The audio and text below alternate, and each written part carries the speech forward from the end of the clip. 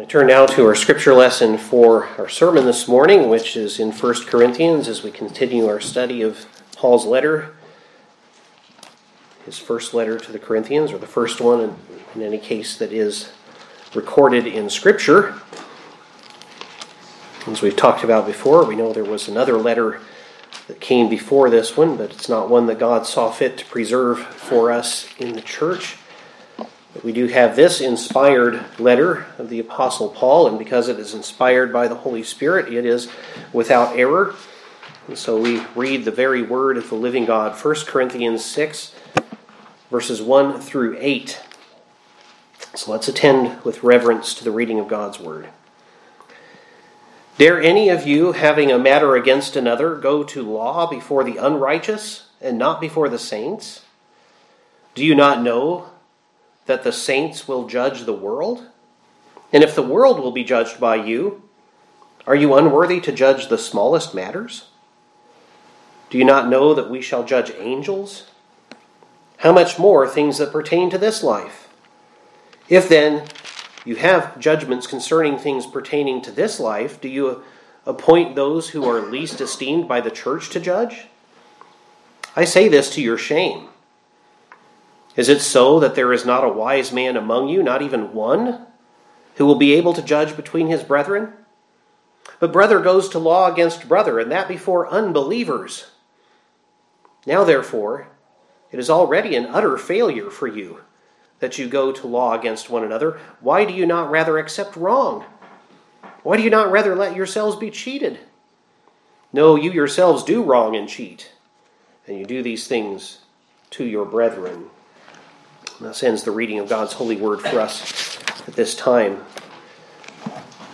May He bless its reading and its exposition and its hearing this morning.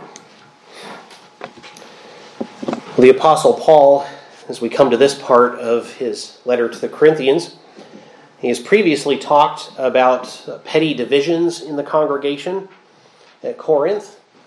He's addressed that problem, and addressing that problem really dominated the first 4 chapters of the letter. And then in chapter 5, we saw recently that he dealt with a particular case of church discipline, which needed to be handled and which the church had failed to handle up to this point. And now in chapter 6, he comes to a different topic, though it's clearly related to those topics that we've seen already, both to the problem of this divisive spirit that has existed in this congregation, and also to the poor handling of matters of church discipline. When disputes have arisen in the Corinthian church, instead, in some cases at least, instead of settling them within the church, among the saints, among the brethren, among believers, believers have launched lawsuits against other believers in the secular courts, in the courts of the civil government. And so Paul asks, as we begin this passage, dare any of you, having a matter against another, go to law before the unrighteous and not before the saints? From verses 7 and 8, we gather that what was going on here was that some were accusing others of having cheated or defrauded them. They have taken the matter before the civil magistrate rather than taking it to the church to settle it. These are matters of sin. If one of us were to be accusing another of defrauding him or her, well, that's a matter of sin. And it's one that can be dealt with by the church courts without having to bring them to the civil government. If we skip that part, we actually do one another and the church as a whole a great disservice. We do Christ a disservice. So Paul here is shocked. He's shocked that they would rush to litigation before the secular courts before seeking judgment among the saints. Now, that word saint literally means holy ones. Saints are holy ones. If God has called us His holy ones, His people set apart, why cannot we handle these things among ourselves? What we see in this passage is that God actually qualifies Christians collectively to judge. Christians, or the church, are qualified to judge. They're qualified to judge, number one, the world, as we see in this passage. Number two, angels. And number three, therefore, if we can judge the world and angels at some point in the future, then certainly can't we now judge earthly disputes between believers. The Lord has qualified the church to judge earthly disputes between believers. Because Christians are so qualified, there are several things that we'll see in this passage that follow. Number one, Christians should not take disputes within the church to the courts of the civil government. Certainly not before they have handled them within the church. Number two, Christians should settle such disputes among themselves. Number three, Christians must be willing to accept having been wronged by a brother or sister before parading the church's problems before unbelievers. And fourth, Christians must not cheat each other of the opportunity to repent. Because that's what happens if we take our problems among ourselves outside the church first. We're actually defrauding one another, cheating one another of the opportunity to repent. So let's start by looking at some things the Lord has qualified Christians to judge. So the first thing we see in this passage is that God has qualified Christians to judge the world, Paul says. Starting with verse 1, "Dare any of you, having a matter against another, go to law before the unrighteous and not before the saints? Do you not know that the saints will judge the world?" In Revelation 2:26, Jesus says, "And he who overcomes and keeps my works until the end, to him I will give power over the nations." We read earlier in Daniel chapter 7 of God saying that His saints will be given to possess the kingdom. That same kingdom that in previous verses were given, the kingdom was given to the Son of Man, Jesus Christ. In Revelation 3:21, we see the Lord saying, "To him who overcomes I will grant to sit with me on my throne, and as I also overcame and sat down with my Father on His throne." Believers, in other words, share in Christ's rule over the world. That's not fully consummated yet, but there is a way in which we share in that rule. In that sense, we will judge the world. Now, you'll recall that back in chapter 4 of 1 Corinthians, we saw that God alone is judge of His people. Is Paul contradicting what he said in chapter 4 here in chapter 6 now? Well, of course, in fact, no. He's talking about judgment in two different senses of the term. You and I cannot judge the way that God can judge. We can't judge what's in another person's heart, for example. Only God can do that, and that's what Paul was talking about in chapter 4. Only God can judge what's in another human being's heart, because only He knows what is in that heart. He alone knows what's in the heart of men and women. But as we saw back in chapter 4, we can and must judge by the outward fruits someone bears. And we learned in chapter 5, when a professing believer is bearing bad fruit, is clearly living unrepentantly in sin, we must judge by that fruit that he is bearing and discipline him. If he refuses to repent, we have to ultimately treat him as if he's an unbeliever, Paul says. But here and now in this world, the church has no authority to, for example, discipline unbelievers for their sins. We saw that last time, didn't we? The limits of church discipline.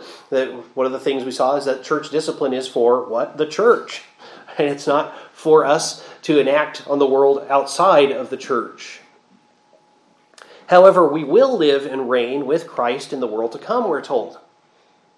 And I would argue that there's a good evidence, or a good bit of evidence from Scripture, that there will be an age before Christ's return when the gospel prevails in the world, and the judges and the rulers of this world will be believers in Christ. They will be saints. Psalm 47:9, the princes of the peoples, the Hebrew there is the plural for the nations, have gathered as the people of the God of Abraham, for the shields of earth, that's an expression for earthly governments, belong to God. And certainly in the world to come, Christians will live and reign with Jesus Christ. We have that promise reiterated to us numerous times. And even now, believers in this world share in that reign already, as we have already been seated with Jesus in the heavenly places, as Paul says in Ephesians 2:6, for example. So God, therefore, has qualified Christians to judge the world. We can make judgments about the world, therefore. Number 2, God has qualified Christians to judge even angels. In verse 3, do you not know that we shall judge angels? There's been a lot of debate about just what Paul means with the word judge here when he says that we will judge angels. At the very least, it speaks of ruling or governing. A judge in Scripture is not necessarily somebody who makes judgments in court cases in every case, but somebody who has ruling authority. So this at least speaks of ruling and governing. 2 Peter 2:4 speaks of fallen angels being reserved for judgment by God. And so it seems that that's God's prerogative to do and not ours so much. Jude verse 6 speaks of the same thing, pointing to Judgment Day when Christ will judge the angels. And as believers participate in Christ's reign, there may be some sense in which we will participate, though, in that judgment. But in terms of judgment being simply ruling over something, Hebrews 1:4 says, are they, speaking of angels, are they not all ministering spirits sent forth to minister, that is to serve, for those who will inherit salvation? So in that sense, the church certainly judges angels. We have, in some sense, authority over them. Some people's imaginations run wild with that kind of thing, and they'll think that, well, Christians have a host of angels that each one of us can command. Well, Scripture doesn't give us that kind of detail. But there is certainly some sense in which angels are given by God to be serving spirits, ministering spirits to His people. And therefore, we see that God has qualified the church to judge angels in some sense. Number 3, then, God has qualified Christians to judge earthly disputes between believers. This was Paul's reason for pointing out that Christians participate in some way in Christ's rule over the world and over angels. If you are qualified collectively by God to rule over the world and over angels, why aren't you qualified in the here and now to judge earthly disputes between one another? So he asks in verse 2, and if the world will be judged by you, are you unworthy to judge the smallest matters? The world will be judged by Christians. How then could we be incapable of judging rightly in small matters? He's not saying that each one of us has the same level of wisdom, but he's collectively and particularly in our midst, there have to be wise people. He asks later, is there not even one wise among you who could do this? Notice, by the way, that the people Paul calls saints, at the beginning of verse 2, he calls you in the second half of the verse. He's not talking about some special category of Christians here. God has made all believers holy. That's what the word saint means. Our English word saint actually comes from a Latin term that means holy ones, and the word that it's translating here is hagios, hagioi is the plural, saints, the holy ones in Greek. Saints, that word does not refer to some special category among God's people, but it refers to all of God's people, all believers. The world will be judged, Paul says, by believers. How then could we be unqualified to judge small matters? In verse 3, he ramps it up. Do you not know that we shall judge angels? How much more things that pertain to this life? If the church, if Christians are given authority over spiritual matters, even to the point of having authority over angels, can't we deal with some small earthly matters? If God qualifies us to live and reign with Christ over the world to come and even over angels, how much more, Paul asks, must we be qualified to handle some earthly dispute among ourselves? That's not to say that there is never a situation in which a professing believer might have to face another one in a court of law. a false brother or one who is in serious sin or error in regard to these instructions in 1 Corinthians 6 may take a matter to court, and you may be compelled to defend yourself. If an actual crime under the laws of the state has been committed, you may have to bring charges or give testimony against a professing brother or sister in Christ. But God has qualified Christians to settle earthly disputes between believers, especially since such disputes will almost always involve accusations of sin. And certainly, the church has been given the power of the keys to deal with the matter of sin among ourselves and to call one another to repentance. In that case, it's a matter of church discipline that we saw in weeks prior to this when we were dealing with the necessity of church discipline. Let's use the example from this passage. One brother is accusing another of having apparently defrauded or cheating him. Let's say that Harold, I'll pick him because he's in front here. Harold paid me for goods and services, and then he believes I failed to fulfill what he paid me to do. Well, he needs to follow the Matthew 18 pattern first. Before he takes this to the secular government, he needs to come to me because it's a matter of sin.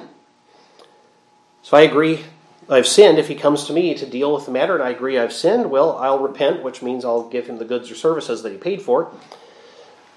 And I'll ask his forgiveness, and he will have gained his brother, in addition to whatever service I was supposed to render.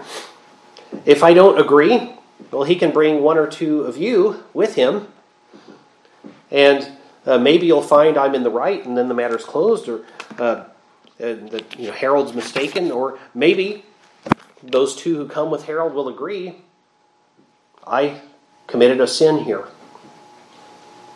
I did indeed cheat Harold.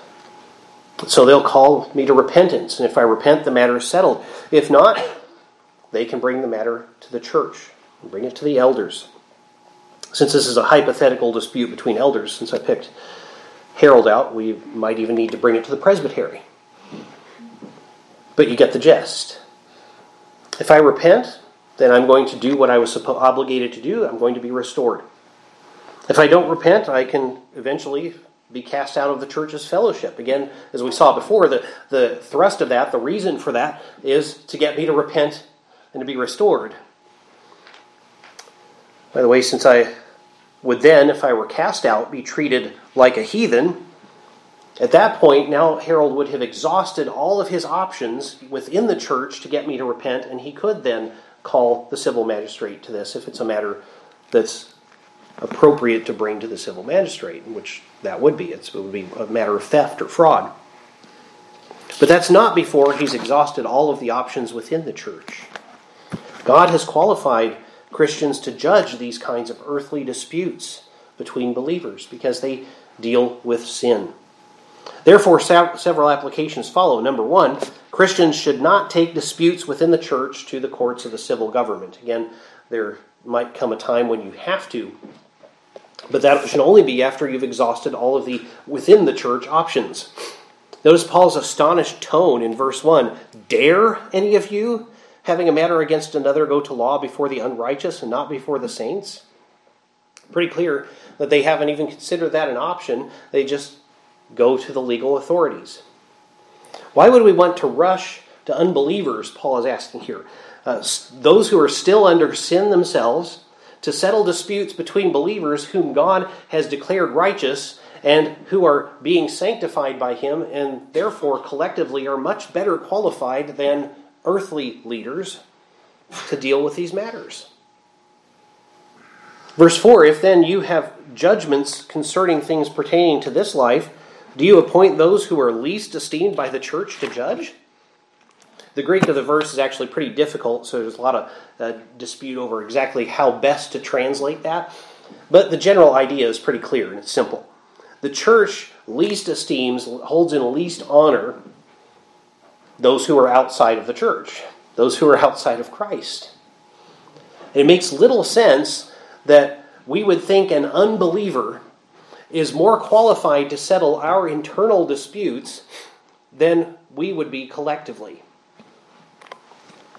Like saying there's a dispute between to surgeons over what the best treatment option for their patient is.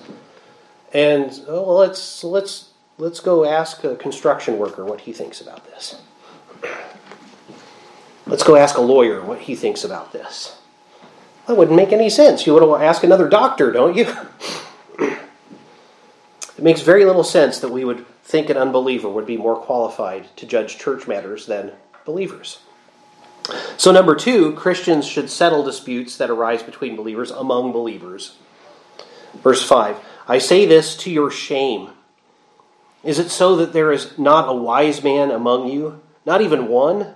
There should be several, right? Who will be able to judge between his brethren? And he's not saying that every Christian has the same level of wisdom to deal these things out, but together we should be able to find among ourselves enough of us that can handle these things. We saw back in chapter 2 that believers have been given godly wisdom. So why wouldn't we think that we would be wise enough among ourselves to handle some of these disputes? Believers have differing gifts in differing amounts, but between them, the Corinthian Christians should have been able to judge these things. And so Paul says it's to your shame that you haven't handled this way. Certainly they should have some elders in their midst who have the wisdom to handle this. But instead, they've acted like they couldn't find even one person in all the church, in the whole congregation, who was wise enough to be able to arbitrate between brothers and sisters who are having a conflict. And Paul says that's shameful. Christians should settle disputes between believers among believers. If we haven't even tried, and we take it to the secular government, what a shame. Number 3, Christians must be willing to accept having been wronged by a brother or sister before parading the church's problems before unbelievers. It's not saying that we ultimately do need to accept that, but here he's saying that would be better than what the Corinthians have done. As we noted earlier, it might be different once a person has been excommunicated. But even then, it might be better just to drop the matter rather than to bring ridicule on the church. Rather than letting the world think Christians treat each other horribly and litigiously, rushing to court to sue one another, we should be more willing to accept the harm that's done to us.